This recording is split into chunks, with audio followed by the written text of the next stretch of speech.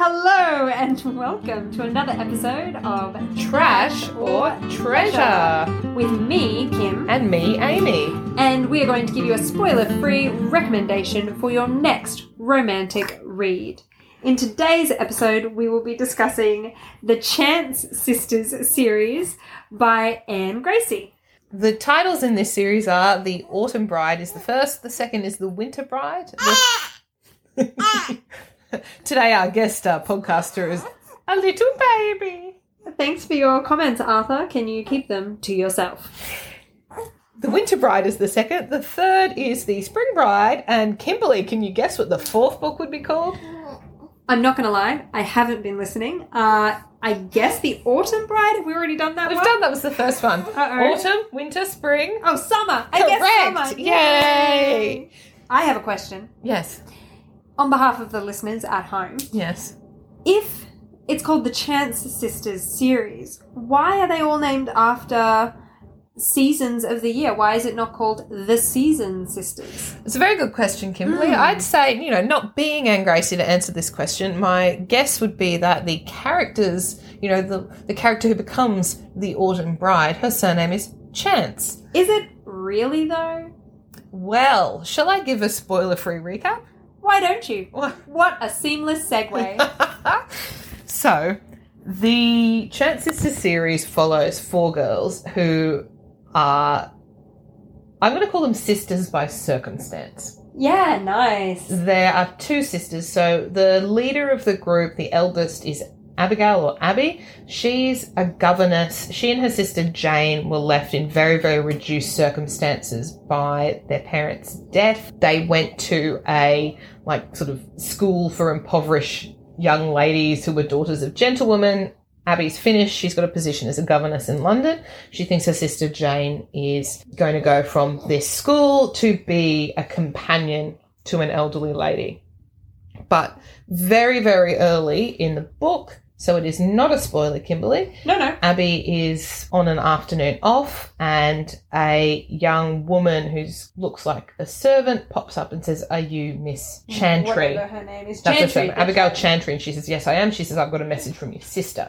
It turns out that's right. that her sister Jane isn't actually currently the companion to a gentlewoman, but for reasons that get revealed later on in the series and in the story, is against her will in a brothel. As a brothel worker. Yes. Which is not just in the brothel. Yeah, true. Box. Okay, right. So this young woman, the servant, whose name is Daisy, arranges for the two girls to escape from the brothel. And I've said two because Jane brings with her a friend who's also in the brothel against her will as a worker, Damaris. Abigail takes all three of the girls. She insists that Daisy comes with them. Yeah, because they're worried that if Daisy stays behind, even though Daisy is not... So Daisy is a servant in the brothel. She's working not class brothel, Cockney. Yeah.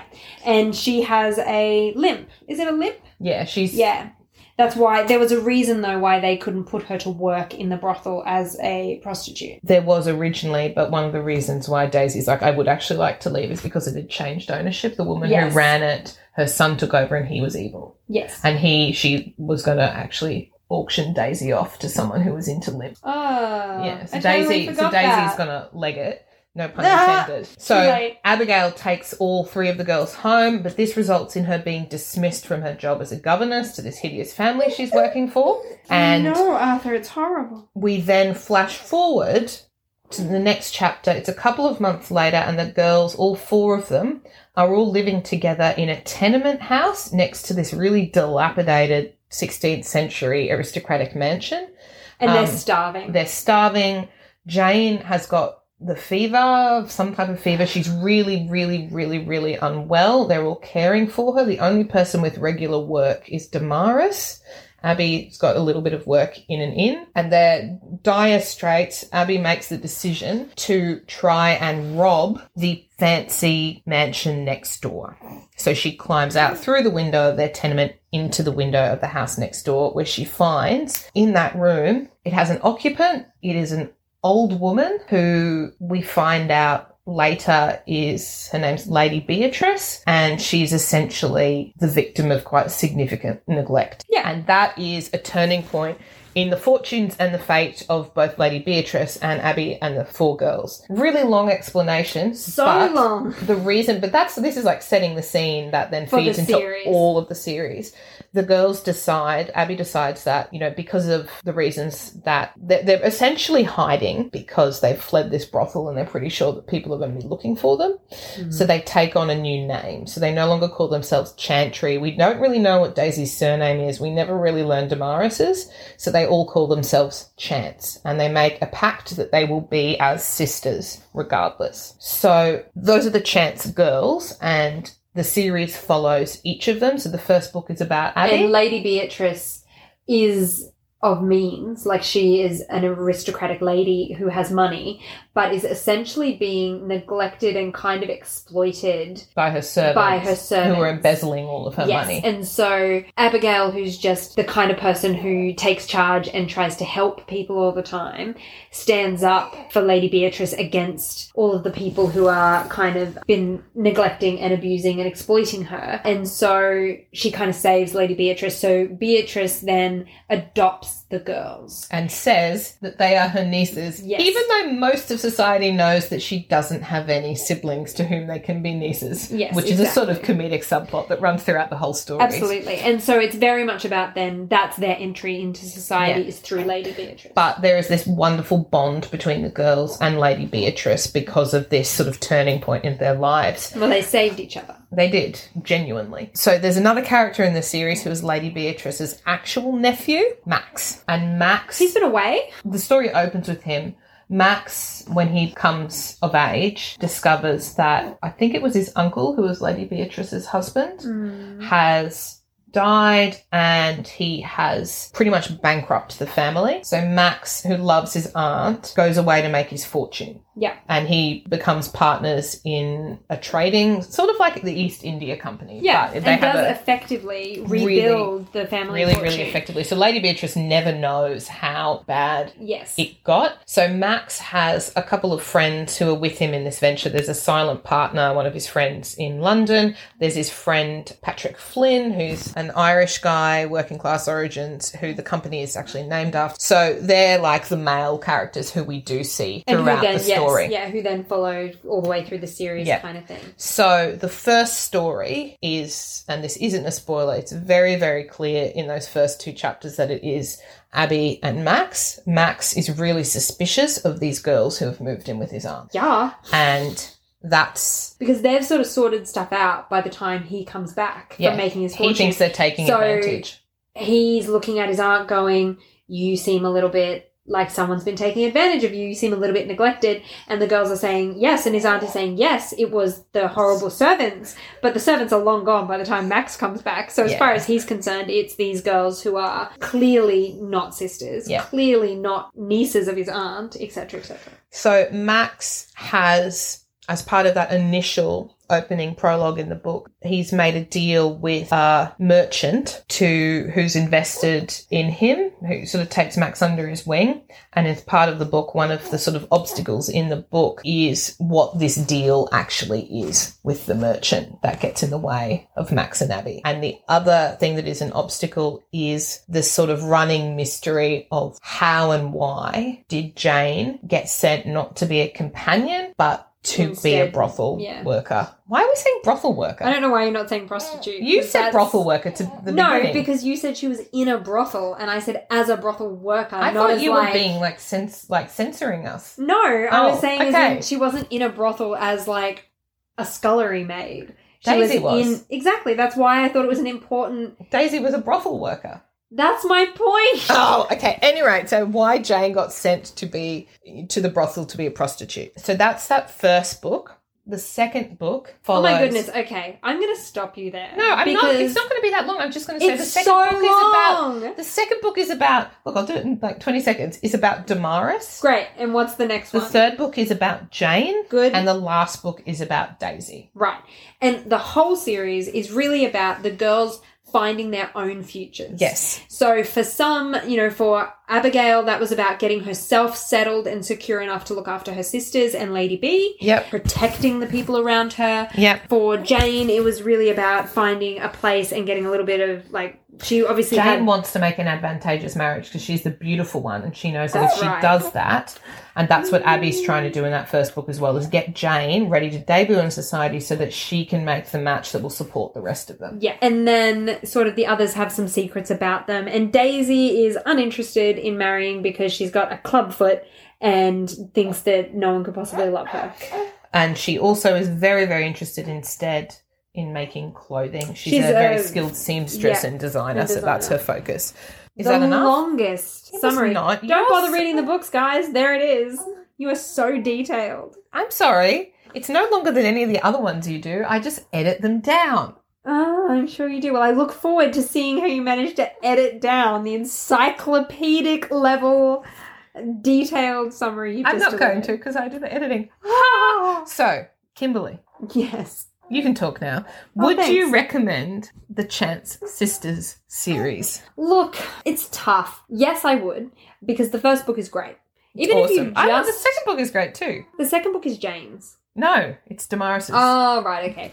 So I would definitely recommend the first book. Abigail's story is really good, and I love the introduction of the world and the characters and that relationship. Even just talking about it now, like those girls taking care of each other and banding together, like gets me a bit teary. I really like that group of women and how they look after each other. I really, really liked it. And Lady Beatrice, oh, beautiful. So good. And so I really liked that side of it. Oh, you're right there. Sorry. Arthur is making all sorts of noises here. Shush now, darling. And so I love that one. And I really liked Daisy as a character. Loved her story. The other two I can kind of take or leave, including Damaris, to be honest with you. I liked the whole, like, I did anticipate each book coming out. Oh, yeah, as in you got excited about them coming out. And you knew their release date. Yeah, in that 6-month period where I did nothing but read romance novels was because I was like, well, I better work up to the release of Daisy's book. Yeah. Get myself in the zone. I would recommend them. The third book is Jane's story, and we've discussed this before in previous podcasts. The third book is not necessarily Anne Gracie's strong point in terms of plotting.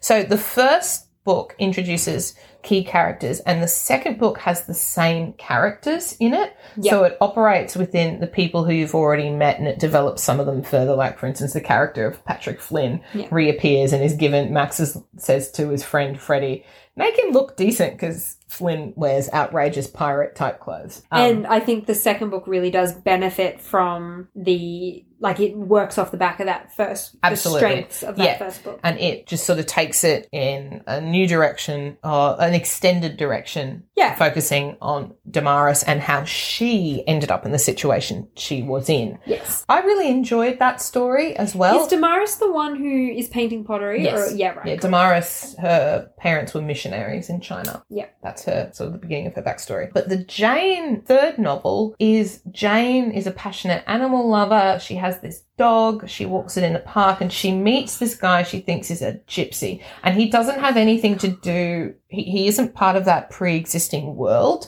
which then, does pose an obvious obstacle because no one knows who he is. We all think he's a gypsy. Of course, he is not a gypsy. But that book had a really interesting supporting character in it that we wish she'd taken somewhere. His name was Gil, and he was like the friend of the gypsy. Yeah. We wanted him to go somewhere. He was more interesting than the gypsy. Yeah. Subterfuge reasons. Is he a gypsy? Is he not? Who's Jane always going? Clearly she's going to go see someone. Daisy her works obstacle out. was, and you know what the problem for me with that book is?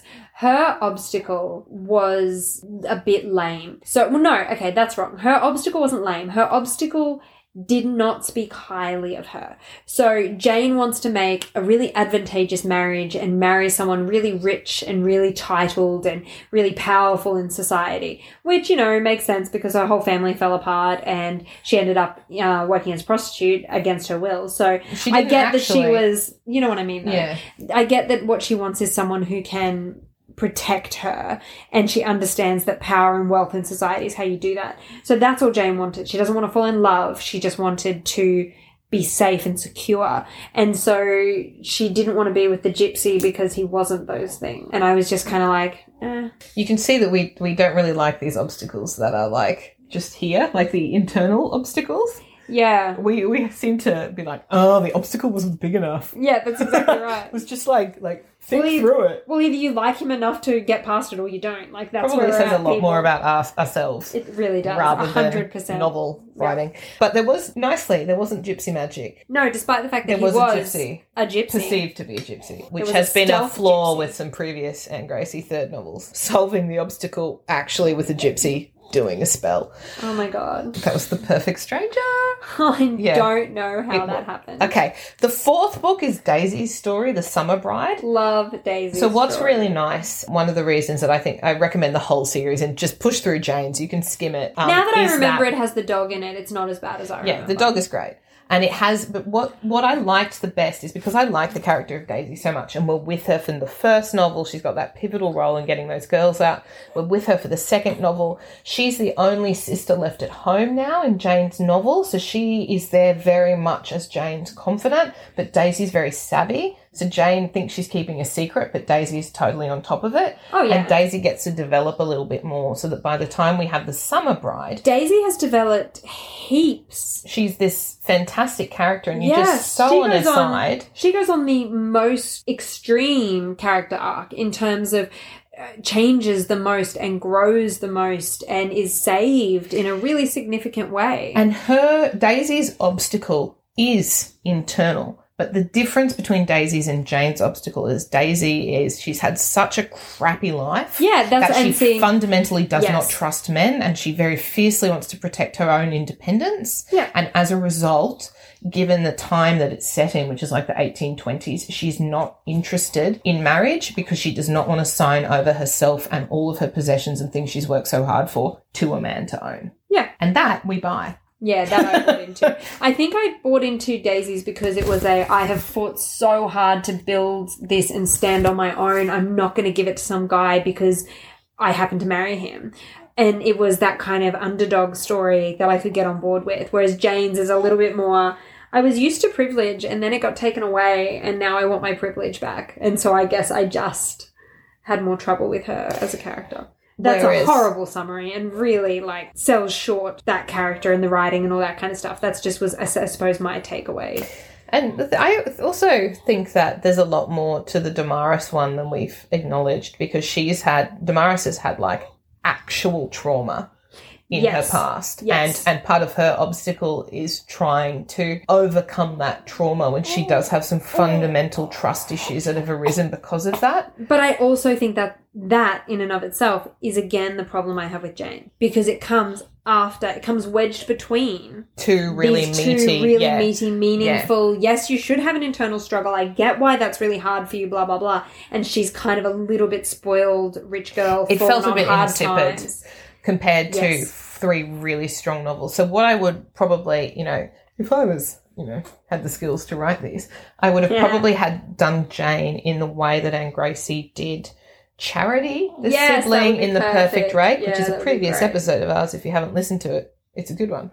The book is. Make your own judgments about the episode, where it was a sort of dual plot, and the main character, The Perfect Rake, as well as the beautiful sister, get married off within the one book. Yeah. I would have probably done that with Jane. Yeah, me too. But then that would have allowed it to be a sort of subplot. I don't think there was enough oomph in Jane to be a full plot. Yeah, give her the exact same story. Subplot it. And then weave it in with maybe Damaris. Alongside Damaris. Yeah, you could have done that. I don't think we would have it wouldn't have been okay with Daisy. But you know what? It could have been woven in with Abigail. It could have been woven in with Abigail. That would have been nice. But one of the other big reasons why I do love this series is I just adore the character of Lady Beatrice. Me too. She's terrific. And she calls everyone gals. And she's fiercely, loyal and protective. I like that about it, full stop. All of the girls are fiercely loyal and protective of one another. And I really like they have. that. And Lady Beatrice is part of that. It's a beautiful family. It's one about family that I really like. And it's one about family that is really about strong female characters, which I also like. And there's the two, they've sort of only really got two servants and the butler. Yeah. I feel like Featherby is one in every book ever. So the butler. The butler and the footman who lived next door to the girls in the tenement and were instrumental in getting them out. So they're a nice sort of supporting character who then, because obviously what's going to happen to Lady Beatrice if all the girls leave and get married. So she's constructed some really nice characters to it ties everything is really nicely resolved at the end of the series, and I felt very satisfied with where it ended up. Yeah, me too. I cried in Daisy's book. I don't remember distinctly crying, and sorry. Just more of a weeper. You are a weeper. It's like so I said, true. I'm just the target audience. You are. Yeah. not that I'm not. I just don't tend to cry as easily. Yeah, if you just put like stage direction cry here in book, that's cut to me. That's what I'm doing. I think that's us done. I think what else is there to say? Go out and read it. We really do recommend this series. We're a big fan of an Anne Gracie series. We even... Sorry, I couldn't find Gracie in your contacts. Thanks, Siri. We're okay. Cheers, Siri. What a podcast. Artie the baby, Siri getting involved. The nosy AI. We super recommend an Anne Gracie series. We even really enjoy Trash Talking, the third book of hers. We love an Anne Gracie third book, to be honest with you.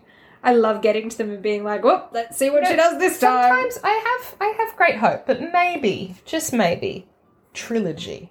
Don't underestimate the power of a trilogy. And direct from us to Anne Gracie. Are you listening, Anne? They don't always have to be quartets. Thank goodness Eloisa James just writes like 20 novels. 20 novels. She just writes it until they're resolved. The that woman is prolific.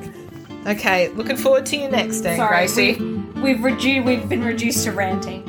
Thank you so much for joining us once again for Trash and Treasure. We will see you next time. Have a great day. Bye. Bye. Happy reading.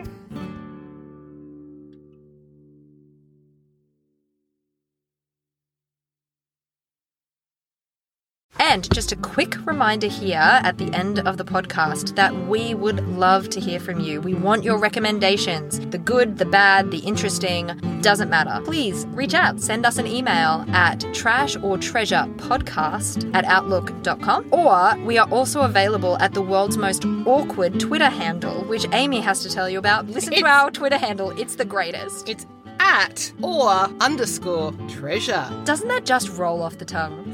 And with those encouraging words, tweet or email us. We love to hear from you. Happy reading! Cheers!